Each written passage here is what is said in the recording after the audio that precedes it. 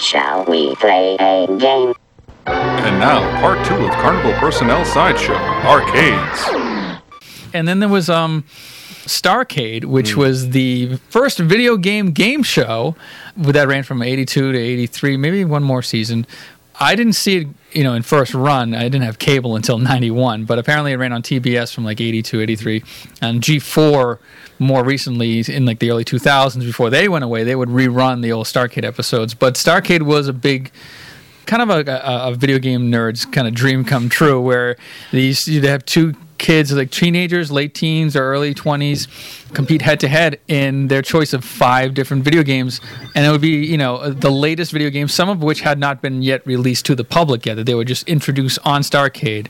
And I don't know, Robert, you had any memories of that? No, show? I had a lot of memories. I was fortunate enough that back in '84, living down in Virginia, we did have TBS. Yep. And I remember Starcade coming on, and it introduced all of us just to so many games. Not only did it give you something to look forward to the new games that you mentioned, Joe, but also it's kind of every kid's dream. Hey, I want to own one of these things. That was the grand prize at the end.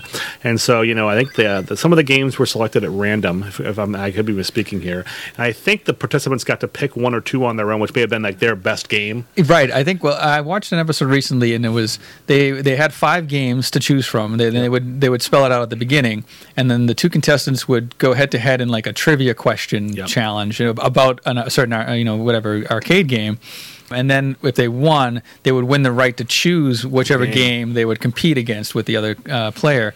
And then each game had like their own little sets of like benchmarks or rules or whatever. And basically just score as many points as more. And in a 1-minute time. Right. You have like a 30-second or 1-minute timer, and then but they would like, it was a really patient show. Like it wasn't as like quick cut as like maybe some of the more modern shows are now. This is Starcade, TV's first video arcade game show, starring your favorite video games, and some brand new ones being introduced to the public for the first time anywhere. And now, here's your host for Starcade, Jeff Edwards. Okay, thank you very much, and welcome to Starcade. We're backstage today. Our players are warming up for today's big match, and a special match it is. Today, one of these two is going to have an opportunity to win their own video arcade game. So, players, are you ready? All right, let's go play Starcade.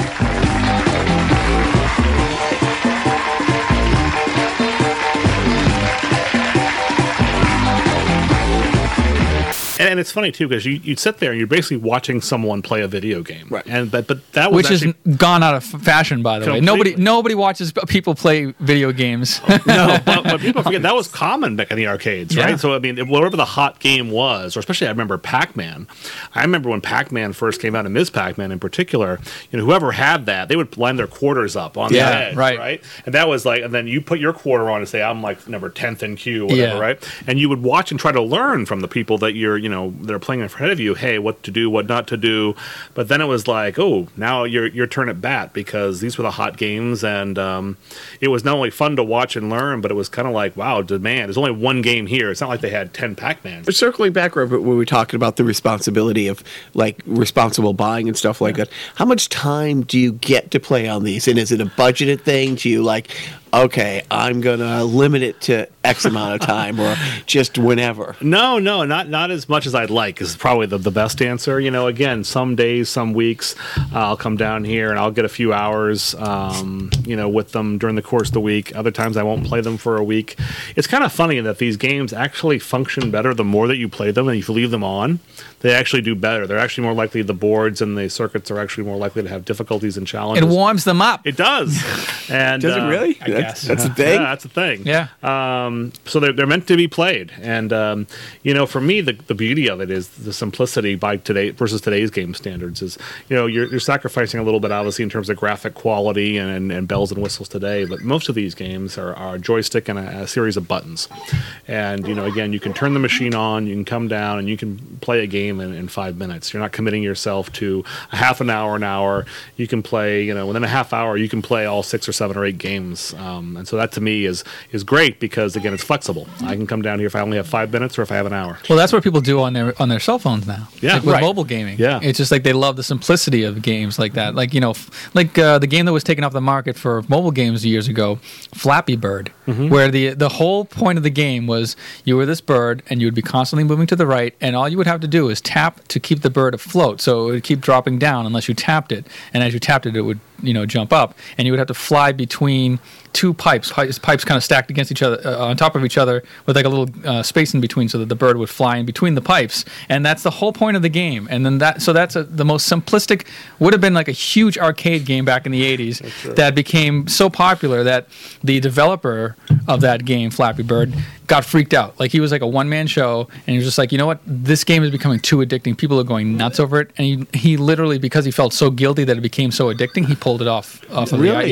yeah. He's like a 20-something-year-old like programmer, and he was just like, this was not meant to be like crack. I do not want to be a crack dealer, and he just pulled it off. But it's interesting when you say you can come down for 5 minutes. The latest version of Resident Evil, which is fantastic, it takes 15 minutes to get into the game. Yeah. Like the open, and there's no cutting past like There's no skip sequence. The skip sequence for the beginning of the game. There's some other places where you can, but you can't fast through any of the scenes. And a little bit of it is learning to use this game's controller somewhat, but truly, the game doesn't start until you've sat there for 15 minutes, and you got to push forward because the person has to walk from point A to point B. And you can walk around and look around, but if you're going to do a speed run, if you want to just get into the meat of the game and start really playing it, the soonest you can do it from point A to point B is 15 minutes before the game really, gets into it. Yeah, like the home console games now are like cinematic experiences, like the real AAA games. Like The Legend of Zelda Breath of the Wild, the new Zelda game that came out for the Switch, is a beautiful game. Probably the best Zelda game ever made. I played it for, dozens of hours. I've stopped playing it because it's so engrossing and it takes up so much time, and you could literally spend hundreds of hours playing the game and not beat the game. I mean, you could beat the game in 20 hours or something like that if you just didn't do all the side quests. But like games like Grand Theft Auto and all of those types of games in Legend of Zelda, they're time vampires. I mean, these are special time vampires, the arcades. Like if you want them to be a time vampire, you can. Yeah, they can be. But you can, I can quit whenever I want to, man. But if you want to just come down, like you're saying, and blow off 5 or 10 minutes, you can. That's the nice thing. I mean, to your point, even the sports games, and I was a home game sports games guys. The sports games today, it has all the bells and whistles that we wish we had back in the day. Is that, hey, I wish I could draft my own team. I wish I could put it in a league. I wish I could run the playoffs and do the championship and do the quest. But now, I mean, these games are so immersive. They're so realistic, from the weather to the injuries to the play calling. I mean, it's like you're committing yourself to a 3-hour football game. I mean, truly. And it's hard. And it's super competitive, too. Oh, yeah. Like, if you were to play online against people, again, something we wish we had when we were growing up. Absolutely. Careful what you wish for, because now it's become like an industry. Esports is becoming a bigger and bigger industry, and it's like being taken more and more seriously and more competitive. And it's good in the sense of that, video games that we have now, they're like legitimate. But I think that now that we're past that mark, it's like, okay, well, now games can be, something that can become a person's entire life, like literally, like that's just how they make their money in playing esports. And it becomes, some of these games are too daunting to take on and play. Like you don't want to. You're almost intimidated to play against some of these guys online because do I really want to get shellacked by a 15-year-old? Well, but on the other hand, you can have this with this because we've all seen King of Kong. Sure. Yes. And I don't know if that is the saddest documentary I've ever seen. I've rewatched it. It's not sad. There was that one moment where Steve Wiebe was the challenger to Billy Mitchell. All right, here's the plot of King of Kong, in case you haven't seen it. It's a documentary about a man who is a Donkey Kong enthusiast, and he gets his own Donkey Kong Jr. cabinet that he actually has Donkey Kong in it with a Donkey Kong board. So he decides that he's going to, he really enjoys Donkey Kong, and he thinks he could do better than the official score set back in 1982 by a guy named Billy Mitchell.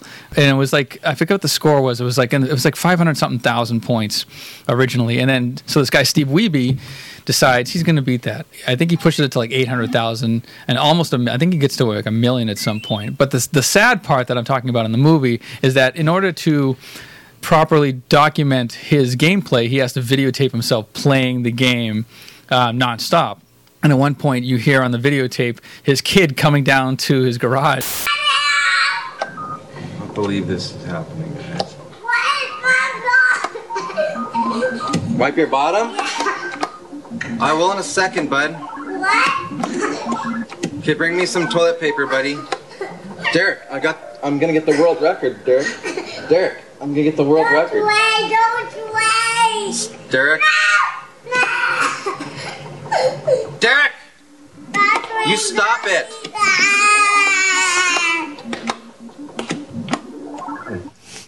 And then you see his like wife, and it's like she wants to be happy when he's getting the score, but at the same time, I mean, he's coming home from work and he's going to the garage. Yeah. And the thing is, it's like, you know, okay, let's extrapolate that out. When you see an Olympic pole vaulter who has spent every waking minutes training 8 hours a day through high school and college for their one shot at this Moment. and one bat vault, and there's 8-10 years of everything down the drain. So I mean, I guess it's the same. Hey, but well, I think it's just sort of a cultural thing where, you know, the public views physical excellence and achievements in physical sports and excellence in physical sports above something nerdy like a video game. And then there is a unique skill set to have to master video games, especially like these old retro 80s arcade games. So, you know, there's probably that's probably where the sadness comes in, is that you're looking at it going, you know, he should be spending his time, you know, being a dad, playing Resident Evil 7. I play Resident Evil with my. Have you ever has the wife ever gone away for the weekend and like you've come down? Oh, I got a little extra time, and not so much looked up at the clock, but looked up as the sun coming up, and you're like, wait a minute, is it We've had a morning? few of those days. Yeah, you know, it's funny. You come down, and I'll come down here, and you know, a lot of times I like to turn the lights off because I like to have the games and the marquees and the lights that feels more like an arcade, and I'll start playing. But a lot of times, again, the free time you get is after everybody's gone to bed, and so, you know, even on weekends, much less if they're away, I'll find that I'll come down here and say, hey, 10, 11 o'clock at night, and I'll start playing a couple of games. Then I'll start, you know, maybe I'll pull one out, tinker with one, play another game, and I'll say, you know, I probably should hit them all. I probably should play them all, and I'll look, and it's 3:30, 4 o'clock in the morning, and then you start to see that, you know, daybreak, the and dawn, you're like, what the hell? I got to get up in 3 hours, right? Or the kids are going to be on me in 3 hours. Yeah. And I, you know, obviously I'm not going to be, you know, at my best, but yeah, it does have a way of sneaking up on you. What is the best year of when the games was 81 the quintessential year? 82. I'd say 82. 81, 82. Yeah, 82 probably. Atari and Nintendo both came out. They were both going strong then. Yeah. Both introducing a lot of games. It was pre-Crash too.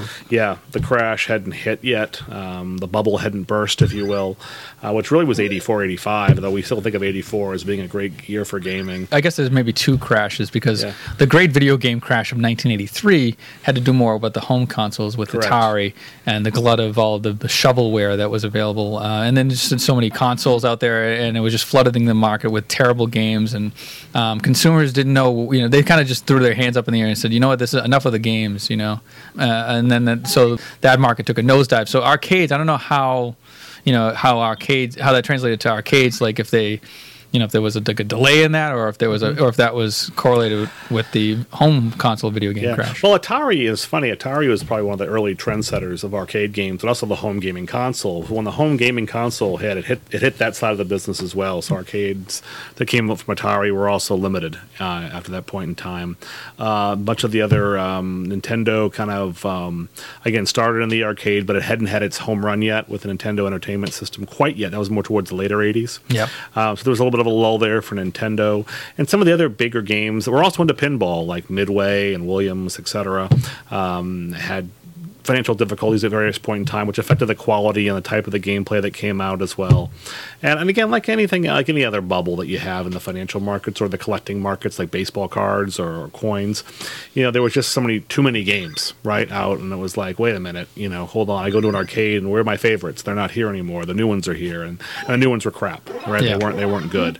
Yeah, I'd say the pinnacle or the peak, if you say, to go into an arcade and play a dedicated arcade, not your local restaurant or bar, was probably 82, 83. That was when the most people, I think, have the most fondest memories.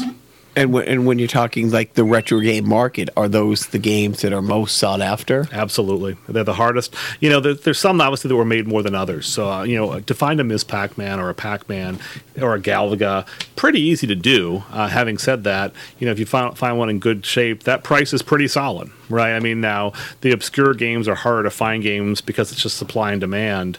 If it had a cult following or if it was a really good game, could drive up the price a lot higher. Case in point, Hubert is one that everybody knows. We talked about it earlier with an arcade on a cartoon. Fun little furry character trying to escape from a snake, right? Case in point, I saw one go up on Craigslist about a year ago. It was posted I responded at face value. The guy wanted $800 for it. I said, I can be there within the hour. Here's $800, done. I responded to it about 15 minutes after he posted. He said, sorry, you're the fifth person. Wow. It's already above market. Sorry, it's already sold. Yeah. Wow. So the market for that is just hot. Yeah. Now, Joe, what is the arcade convention that you went to, like the Comic-Con for arcade things down in Connecticut? Recently. So I am a fan of the retro gaming as far as like Nintendo and that, but there's also the same market and fan base kind of overlaps with the arcade enthusiasts. Recently, in the past couple of years, they've done the Retro World Expo, which is down in it was down in Wallingford, Connecticut, at like the Toyota Center or whatever. But this year, it's actually going to be in Hartford at like the Hartford Convention Center. So it's actually getting an upgrade, and it's going to be 2 days, and it's going to have more arcades, and that happens in October. They have these little retro fests, like these little retro conventions pop up around the country, all year round. I mean, well, I shouldn't say all year, but like especially during the summertime. Like there was recently one called Too Many Games, and somewhere in Pennsylvania, and it's just a community that's more, I guess, geared towards the home console market, like where you would buy Nintendo games or Genesis games or that type of stuff. But they also have arcades there as well, and some of them are for auction, but a lot of them are just like free play, just for it's to draw the people in and give people a good time while they're there spending their money on $100 video games that probably aren't worth that much. A couple years ago, when Tron came out, the sequel to Tron, at Disney in LA where we were, or Anaheim, sorry, they built. They had like a multi-function, like a room that they turn into different things depending on what movie they're promoting. What is the name of the arcade from Tron? I'm blanking on it. But it was the exact replica of it. Wow. You moved in, it was all free play games, but it was like walking into an arcade in '84. It was fantastic. Like, and the music was, of course, nothing was played like after like when the movie originally came out type thing. It was a lot of fun. Did you see the Tron movies? Were you a fan? I saw the original, but not the follow-ups. It was really interesting. I thought it was interesting because I liked Tron, the original. Basically, he finds his dad in the world. Okay. He goes back in it. It's definitely. What about Pixel? Did you see Pixel? I did not see Pixel. Me neither. You didn't either, which really surprises me. I saw bad things about it review-wise. Like, it was just sort of like a cheap kind of nostalgic kind of cash-in, which, by the way, saying it like it's a bad thing. I'm not above that. But I don't know. There's something about it. Like, I don't know. Maybe I'll see it someday and get into it. But yeah, I wasn't clamoring for it. Did you know the premise of it? No, I don't. So it was an alien invasion. Okay. And this alien race came down in the form of early 80 video games because there was some rocket, there was like a time capsule rocket type thing that they shot out, and some alien race sees it and basically think that this is warfare and how our world works and stuff like that. And it's funny, Kevin James is like the president. Okay. And Peter Dinklage from Game of Thrones, he's playing basically a Billy Mitchell character. Yes, from King of Kong. It's completely derived from that. And actually, now that you're talking about it, I think I remember hearing about this. Adam Sandler's character, he's like a tech, like installs home entertainment system. Yeah, he's a Geek Squad guy. He is Kevin James's best friend, so he's like, this Geek Squad eking out a living, whose best friend is the president, and he ends up having to teach the military how to play and combat these aliens in their form. There's one funny thing, because they're playing like it's a real thing. People are are dying, and it's like, so Galaga, bring the family. Galaga is happening, and they have these special pixel guns to kind of shoot these things, and then it becomes a problem because he's trying to train him, and he realizes the pattern isn't from the original like 81 release of Galaga. It's from like the 83 re-release of Galaga. Wow, right. That's right, because it was Galaga 81 and Galaga 83. Yeah, right? there is. So I mean, and that's one of those things where I'm disappointed in Joe for a lot of reasons. Right. Mostly because I know him.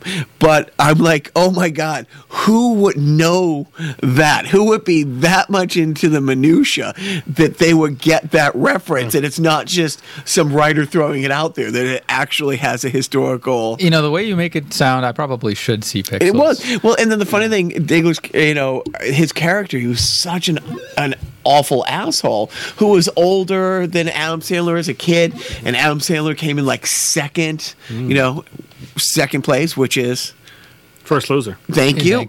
And so we see that they have to recruit both of them, and then the guy who actually invented Pac-Man comes to try to talk sense into this pixel Pac-Man that's the size of a small building. Like he's trying to appeal it to its base emotions, and then chaos ensues. But it did look like a fun movie. It was super well produced. It's a big budget thing. If it's on Netflix, great. If it's in the red box, definitely get it. I mean, it's definitely worth it if you're a geek into this era, because like I said, it had the intricacies of this is why we're not winning. It's the 83 Gallagher. Like this is the thing. So it was a lot. That was a lot of fun. What about Wreck-It Ralph? Where do we stand on Wreck-It Ralph? A lot like Wreck-It Ralph. Yeah, no, it's great. And they're making a sequel. Is it? Yep. And again, I got spoiled because we've lived in LA for so long. When they do a big movie like that come through Disney, love or hate Disney, lots of things to not like about it, but lots of things the Carnival Personnel podcast is owned and operated by Disney Corporation. No, just the frozen head of Walt. We're a subsidiary. but they set up an arcade when the Wreck-It Ralph thing came out, and they had the Wreck-It Ralph, game that you could actually the big standing one of these, and the characters and stuff like that. So it was fun when Tron came out. It was fun when Wreck-It Ralph came out. As a kid, am I the only one who wished so badly that Starfighter was a real thing, the last Starfighter, that I was going to be so good at Galaga that an alien race was going to need my skills to save the universe? Right. They made a South Park episode about that. You should check it out. Were you a fan of that movie, Greg? I did like the movie. It was a good movie. Classic 80s movie. And I'm trying to think what else. Am I blanking on any other video game heavy movies? Ooh. Oh, gee. I mean, I'm sure there were a couple of stinkers that try to cash in on the craze that are kind of forgettable. Yeah, like nothing jumps to mind, honestly. The Wizard, that's more Nintendo. That was a commercial for Nintendo. But as far as 80s arcade movies go, I don't know. I can't think of anything else. Well, although I will mention that one of the best Futurama episodes incorporated the same kind of Pixels storyline where they had space aliens come down, and it was Space Invaders, and nobody knew how to defeat these things except for Fry. So he's just like, all right, it's Saturday night. I have no date, a 2-liter bottle of Shasta, and my all-rush mixtape. Let's rock. It's time so you can get high on you. Spacey and Bates get by on you. Yeah, so they put a controller in his hand that combats the aliens, and all you hear is Tom Sawyer playing in the background. So that was memorable to me. But that was like late '90s. Now, have we exceeded the number of Rush references we can make per podcast? No, that's 2. No, just keep it going. No, Let's see how many we can break. So Robert, you do have all the PS. You don't have a PS4. I don't have a PS4. I do have a PS3. PS3. So you got a whole weekend to yourself. Yeah. Does the PS3 get plugged in at all? The PS3 does get plugged in a little bit, only because I do have a couple of the Mortal Kombat games, and I'm into that genre, if you will. With you mentioned the death scenes earlier from Dragon's Lair. Oh, right. I think that's where they got the start, but now they have the fatalities in Mortal Kombat. But also, when I was in college, my love of gaming took me to one of the first games that there was in the college arcade. It was a very small college arcade, or near the break room, was MK2. Yeah. So I got into MK2, and then unfortunately, I haven't had to be able to get a full-size MK or 2 or 3, though I've looked. But then for PS3, they have, Marvel versus MK. They've got all these kind of cool combinations. The new one? So I've got those, and that's what The Injustice games, which are fantastic game. I'm a big DC guy, DC comic guy. They wrote a fantastic story around it, but it's Mortal Kombat. Yeah, it's Mortal Kombat meets Marvel, yeah. Speaking of Mortal Kombat, for the newer generations, the latest iteration of Mortal Kombat XL, hilarious fatalities, like over the top, like bone, finish him, bone crunching. Like there's one scene where like a character pulls out another character's head by its spine and then takes a selfie with it. Like, oh, really? It's that level of ludicrousness that's what makes you want to keep buying. That's what's funny, because it's like older conventions, but it's just updated technology. It's just the same gameplay, but it's just taken to like the next level with the new consoles. Do you collect any other consoles besides? You have, like we said, the PS3, but any other retro consoles? I've got I still have my original Atari 2600.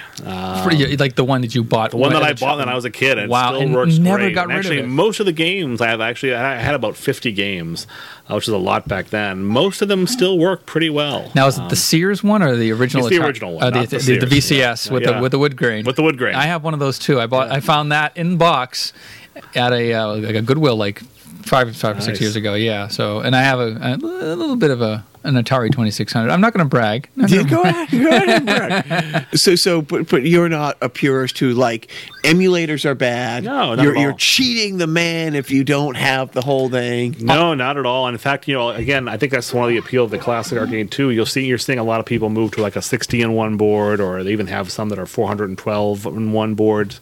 And again, it all depends. I think the nice thing about the emulators is you can build a control panel that has a trackball, that has multiple fire buttons. You can kind of customize it any way you want. Multiple players, whatever you want to do. There's actually technology called JAMA, which is not new by any sense, but allows you to just plug right in if you're JAMA compatible, which I forget the name. It's Japanese animation. Yeah, I forget what it stands for. Is it JAMMA? JAMMA.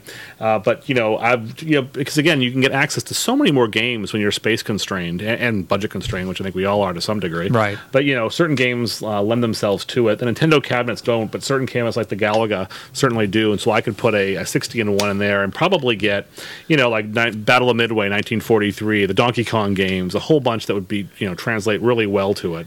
Some obscure games too, but probably get 10 to 12 classic games on there that you'd play a lot. Yeah. And so, did you say earlier, Robert, that you wanted to have an 80s party theme night and have every listener just I would love that. Okay. Both of you are invited. Come on over.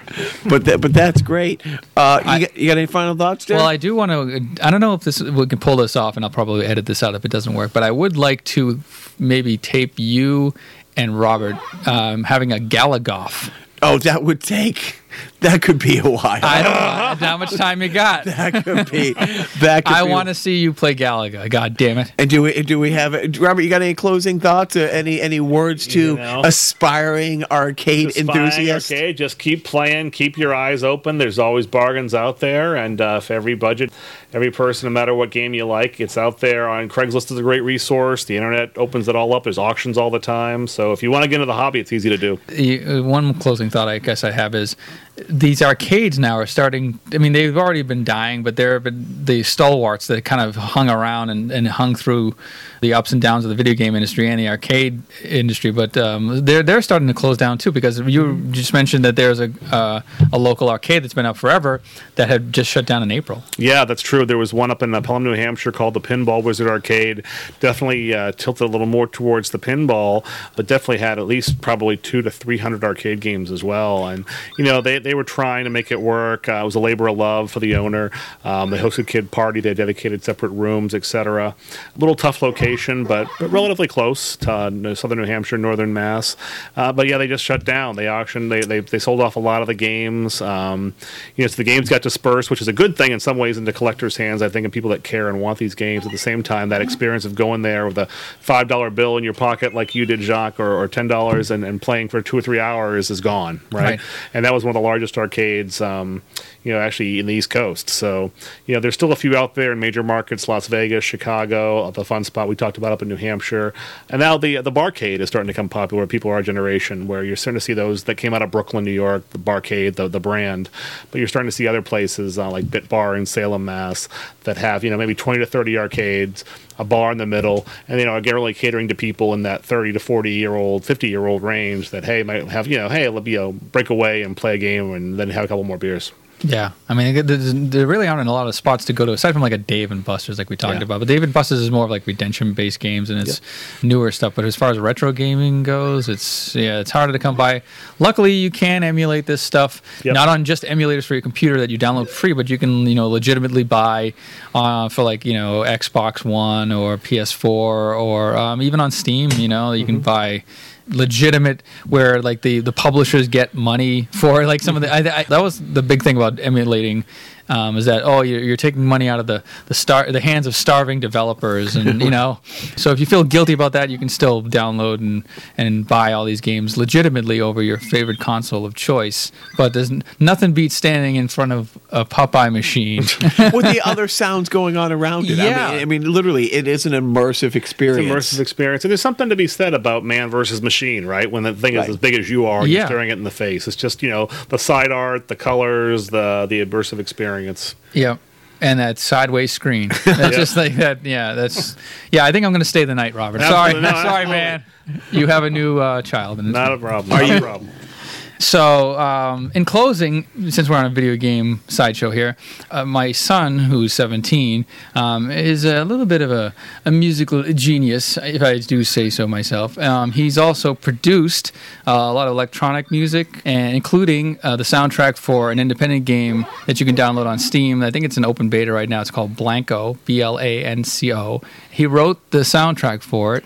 I won't tell you the staggering amount of money he got paid to do it, but if you want to hear, brag. No, right? I'll play a little track at the end of this special so that you can see it, and I'll put a link inside the description as well. But yes, my son Connor, he's a name to look out for in the future of video game music composing. He's the real deal, and check him out. And check out the game. If they make some money on this game, who knows? Maybe my son will get paid. What's his YouTube page? Game Boy Advantage. He rewrites, recomposes, and composes. Is it 16-bit? Mostly 8-bit. Yeah, mostly 8-bit chiptune kind of music. But he writes original stuff, and he remixes old stuff. And check it out. It's a lot of fun. If you like electronic music and you're a nerd and you're like me, check out. No one's like you. Nah, goddamn you. Check him out. Game Boy Advantage on YouTube. Robert, thank you again. Everybody else, remember. No, I'm not waiting time out. What? Because I want to. Okay. You didn't give. First of all, true. You got to give Robert a chance to say thank you. Yes. Thank you. And to management who let you have your buddies over to talk games, because we took up the entire afternoon. Yeah, and I'm going to make this Gala Golf happen. You worry, internet. Buffalo's pride is on the line. Buffalo doesn't put your quarter on the pan. Why? Right. Yeah. The Buffalo lost all pride on quarter up, baby. You're going to be on there for quite some time. So again. This is the most important thing I have to reiterate. Do not forget.